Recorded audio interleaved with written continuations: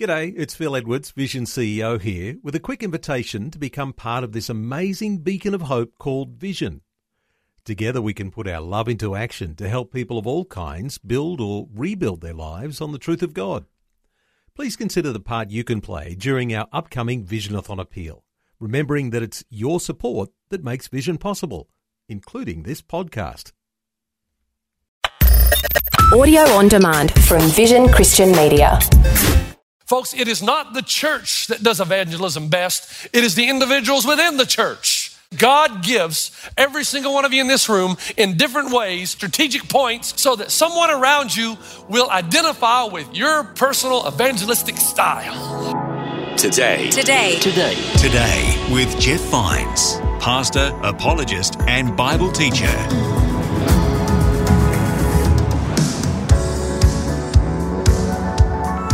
Feel awake and feeling ready for another message from Pastor Jeff? Hello and welcome. My name is Bill and this is Today with Jeff Vines, podcast, broadcast and available online. Today we'll hear more from Pastor Jeff's Awakening series and why God loves his church. Pastor Jeff is preaching from Acts chapter 1 about why we need to love the church, God's people, just as God does. Here's Pastor Jeff to get the message started.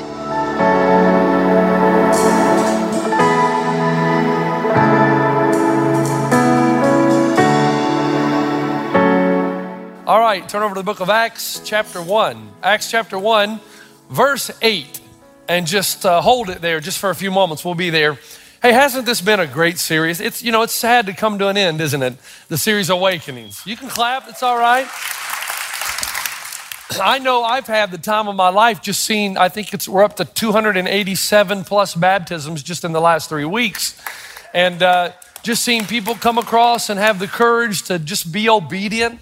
And from my perspective, I'll look back at this as one of the most simple series I've ever preached in my life. Very simple truths is what we've been talking about. And yet it's had such a dynamic impact. And I think about Jesus, though, and the way he preached, and very simple stories to bring the gospel alive. Now, when I lived in New Zealand for those 10 years, I learned a few Kiwi phrases. I'm going to share them with you really quickly, all right? Just a few that some of you may have heard, but it will culminate in the one I really want to talk about. The first one, they would use this phrase, I can't be bothered. Now, when I first heard it, I was a little bit offended. You say, hey, would you like to come to church this weekend? I can't be bothered. Would you like to come to my house for dinner? I can't be bothered. But it's not meant to be offensive. It's the American way of just saying, I've already made plans. I have previous engagements. But it sounds a little horrible, doesn't it? Kiwis also termed the word wicked. You think Southern California did, but you didn't. It was in New Zealand a long time before it ever made its way across the ocean. Everything was wicked. Wicked this, wicked that. It could be used to describe an insurmountable amount of detail or events. Another one is heaps. I think this comes from the sheep mentality. There are 4 million people in New Zealand, 64 million sheep. So everything is heaps. Heaps of fun, heaps of food. And another one, of course, is the one that you have to be careful the way you say. And they say, sweet as, one S, sweet as. Everything is, that's sweet as. And I think it got shortened when it made its way to America. We just say sweet, and that's it. But one of the favorite phrase the Kiwis use is the phrase that, it's a little bit mesmerizing. They'll just look at you right in the eye and say, what are you on about? What are you on about? And it's their way of saying, what is the bottom line, man? Enough jibber jabber. What are you trying to say? Direct to the point. And what I have been trying to say as we bring the series to a close is I've been trying to get you to ask the question, are you really in? Are you in? Are you in the kingdom of Jesus Christ? Because just because you come to church twice a month, just because you occasionally give money in the offering plate, does not mean that you're in. And the passage that I read last week where Jesus said, there will be many come to him and say, Lord, Lord, have we not done this? Have we not done that? Have we not prophesied in your name? Performed many miracles? Don't you find it a lot astounding that Jesus looked and said, I don't know who you are. I got no idea who you are. That they would have thought they're in the crowd, man. They're in the right place, the right time, at the right church. but they're not in. And so that's why I took you back the first week and I said, you've got to reflect, folks.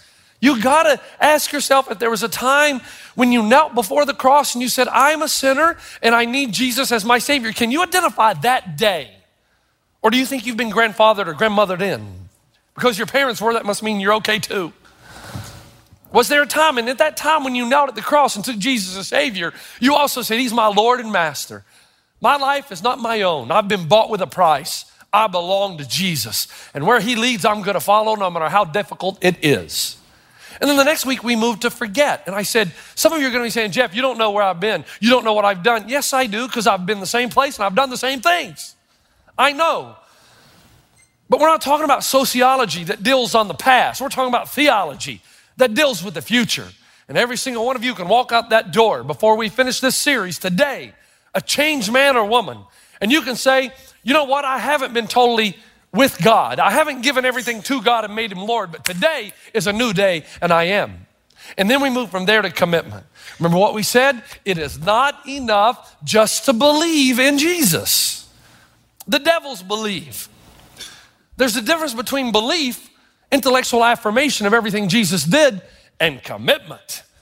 And the way to commitment is narrow, and only a few find it. And we used the example of your friend and mine now, Charles Blondin, who walked from the Canadian to the American side on a tightrope of Niagara Falls. I'm Charles Blondin, do you believe in me? Remember, 25,000 people said 3 times, yes, we believe. So then he asked, then who will go with me? And nobody volunteered, because you had a lot of people who claimed belief, but no one who really was committed to trusting their lives into His hands. That's what I'm talking about. Commitment, reflection, forgetting the past. Can you go back to the day when you crossed over and that happened and you're in the kingdom? Now this fourth phase, the fourth and final piece of the puzzle, it's kind of what I call the cause and effect. It's not so much a decision you make, it's someone you are. And if you're in, this automatically happens. You don't even hardly have to think about it. If you're in, this happens. And it's this summed up in one phrase. If you love Jesus, you love His church. If you love Jesus, you love His church. Because if you love Jesus, you're passionate about what He's passionate about. And His greatest love and His greatest passion is for His church. I hear people all the time say, well, you know what? I don't like the church because it's full of hypocrites. Well, you're right. And that's why we're going to let you in. Everybody in this church hypocritical to a certain degree. We're just trying to be less hypocritical, right? As we become Christ-like. Other people will say, you know what? I don't like the church because all the church wants is your money. Oh, no, we want a lot more than that. That's just the beginning point. We want everything, all of it. Jesus loves His church. And if you love Jesus and you're in, you love His church. As a matter of fact, as you read the Gospels, you discover that the most dynamic force in world history is a force that God is generating among ordinary people. And Jesus loves His church. Therefore, you love His church. And He loves His church, first of all, because people from the church are Christ's most effective evangelists. People from the church, in your bulletin, are Christ's most effective evangelists. Now let's read this out loud. Man, you've heard this 1,000 times, but we're going to read it with passion and vigor. Here we go. It's on the screen. Acts chapter 1, verse 8. Let's read it together. But you will receive power when the Holy Spirit comes on you, and you will be my witnesses in Jerusalem and in all Judea and Samaria and to the ends of the earth. You get it? He didn't say, would you pretty please be? No, when the Spirit comes on you, which only comes on the truly committed, on the narrow walkers, then you will be my witnesses. And the reality is that God gives every single one of you in this room in different ways and places you at strategic points so that someone around you will identify with your personal evangelistic style. I read a story this past week. Preacher's on an airplane, minding his own business. This preacher talks about he's still a little boy inside. He likes to look out the window. And he looks over to the other side across the aisle and he sees it's in Atlanta, Georgia, a beautiful blue-eyed, bronzed blonde. And he said, I know I'm a preacher, but whoo, she was beautiful. I found it difficult to keep my eyes on the Creator rather than His creation. Beautiful.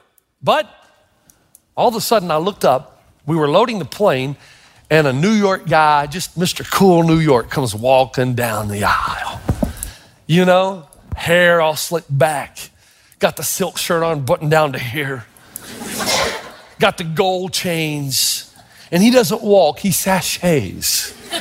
And he comes down the aisle like this, you know, and he sees the girl. My preacher friend, I knew exactly where he was going to sit. No matter what number he had or aisle or seat, I knew what he was going to do because he caught a glimpse of her from the front. He walks back. Sure enough, he goes, sits down right beside her. He starts talking to her. My friend says, man, I saw an artiste at work. Just the way he began to speak and the way he began to just slowly but surely engage in conversation. And he was cool all the while, appearing to be in full control. He's saying the right things at the right times because timing is everything. And just about the time when he's about to make his move, she whips out a Bible. Talk about cold water. And my friend said, all the way from Atlanta to Philadelphia, this dear saint was explaining the scriptures to this guy. That's what happens when you mess with people from the South. We pulled into the gate in New York. And you know, same thing happens every time, doesn't it? Why does everybody stand up all of a sudden? Why do you do that? Because you know the gate people are always on strike. It's gonna take them 15 minutes, but everybody stands up and it gets hot, they turn off the air.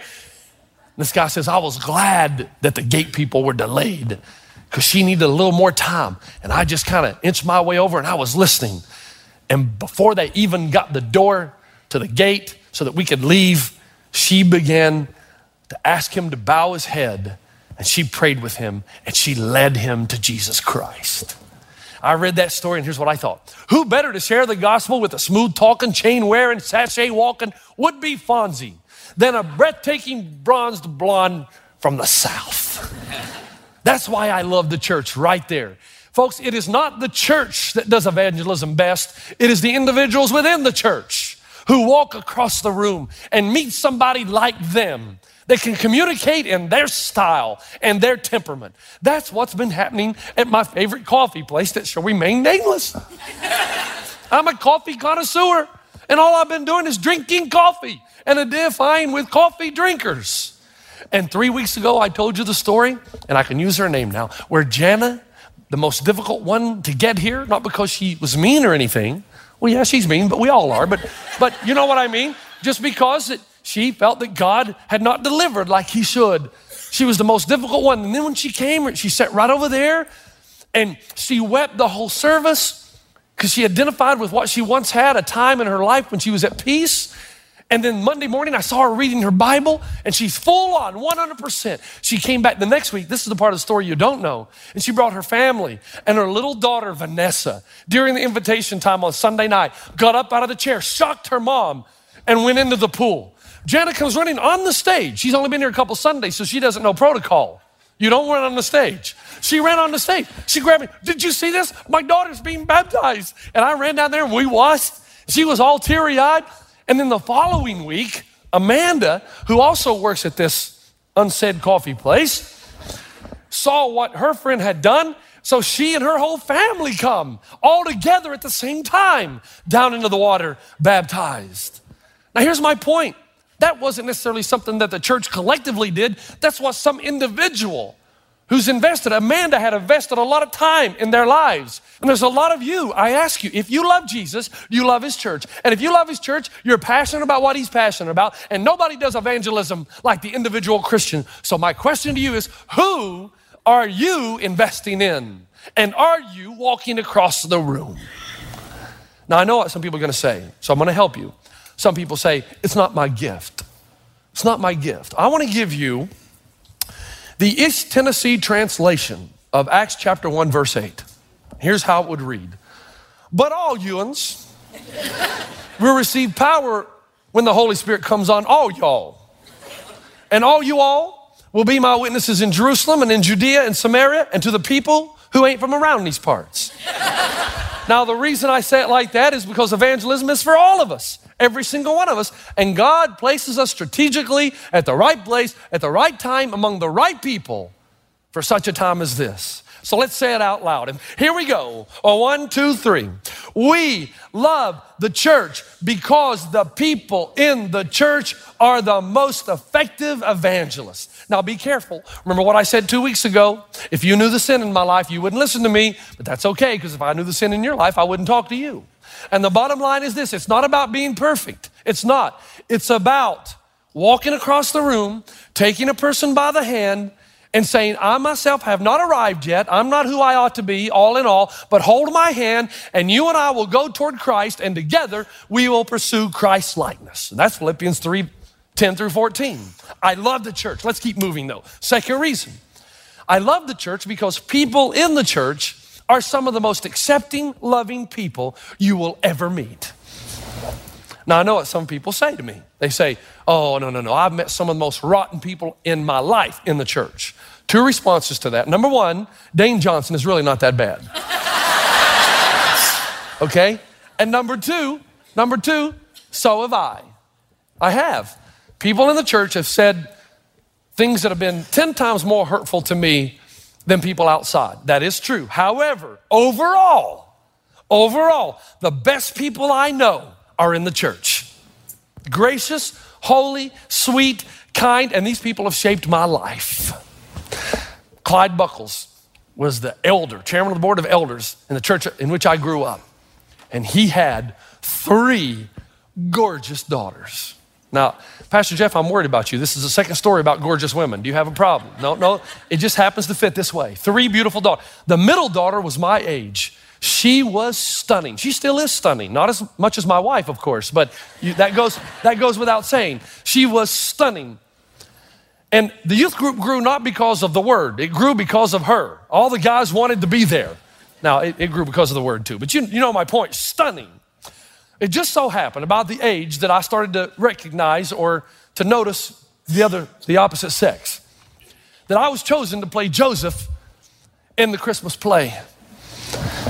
And to show you how God looks at me as his favorite,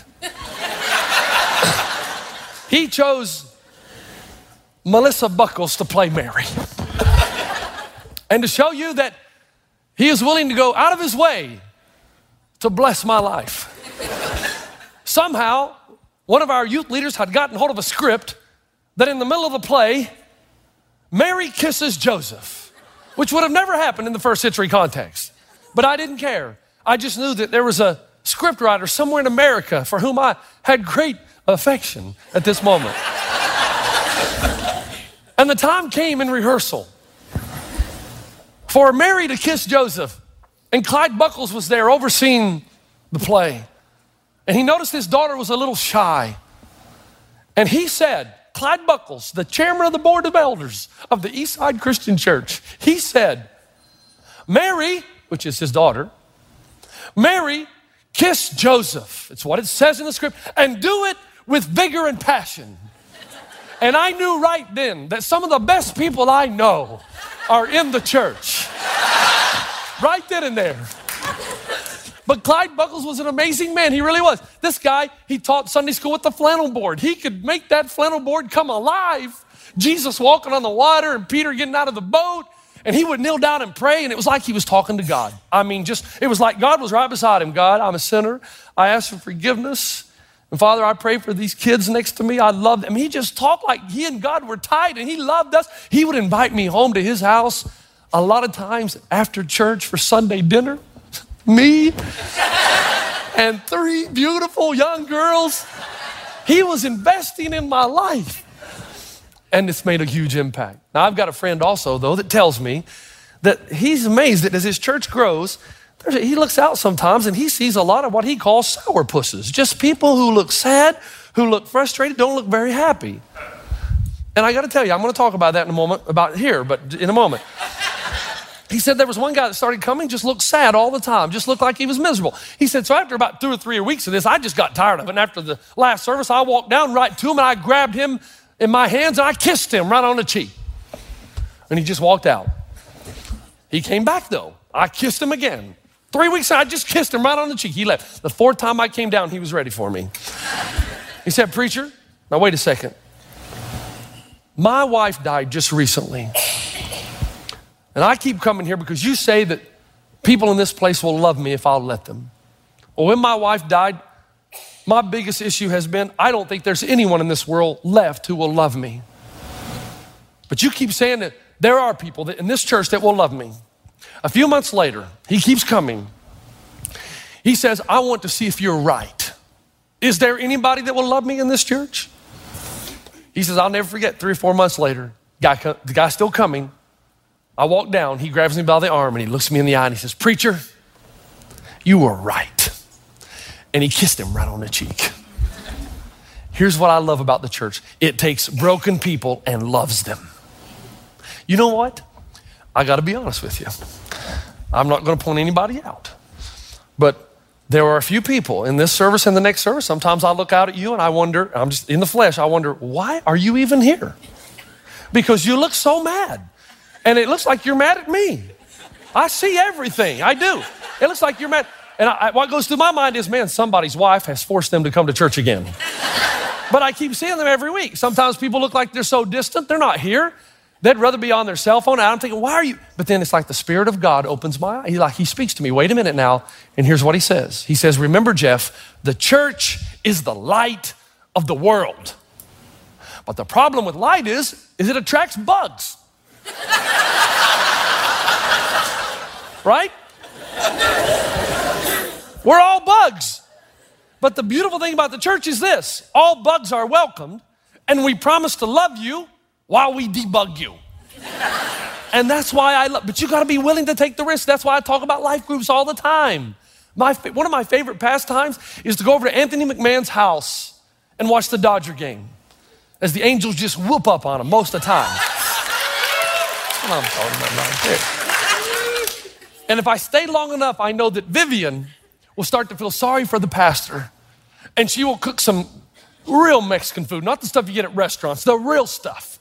And she'll bring it over, and she'll offer it. And I'll always say, oh, I wasn't expecting that, liar. This big plate of food, and then the desserts, and then Anthony will give me a little Diet Coke. It's great. I love it. That's community, man. And you can find it too, man. You can find it. You can. I love the church because it loves people. And the Celebrate Recovery group, man, those guys are still my heroes. They're in there, man. They come together. Like I said before, they're the only ones honest enough to realize they got issues. Hurts and habits and hang-ups, which we all have. But they think, man, we're going to hold each other accountable. We're going to win the victory. We're in it to win it, and we will win in the end. If you're a bug, which we all are, there's a place that you can be attracted to light that won't zap you. You'll be okay. Now let's say it together out loud. Fireside room, here we go. We love the church because it has some of the most loving and accepting people we know. And that's true. Acts 4:32 says this, all the believers, all of them, all the believers were one in heart and mind. No one claimed that any of his possessions was his own, but they shared everything they had. And I'm assuming that everything is also your troubles. All right, last one. I love the church, third, because the church reaches out to the poor and the oppressed, and I love it. Now, this is a photo you won't often see. Bill Clinton and George Bush, both of them together, lobbied hard, both of them, for charitable choice legislation because they know that faith-based organizations are much more effective than the government ever could be at creating jobs, housing the homeless, treating addiction, and feeding the hungry. Did you hear that?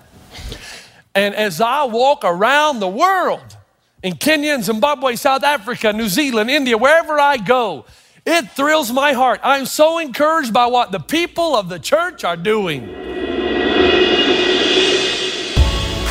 You've been listening to Today with Jeff Vines. Thanks for joining us. Next time, we'll bring you the rest of this message from Pastor Jeff. You will receive power when the Holy Spirit comes on you.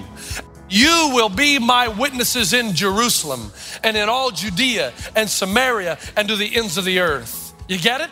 He didn't say, would you pretty please be? No, when the Spirit comes on you, which only comes on the truly committed, then you will be my witnesses. You can listen to more messages like this. Just search for Today with Jeff Vines wherever you get your podcasts.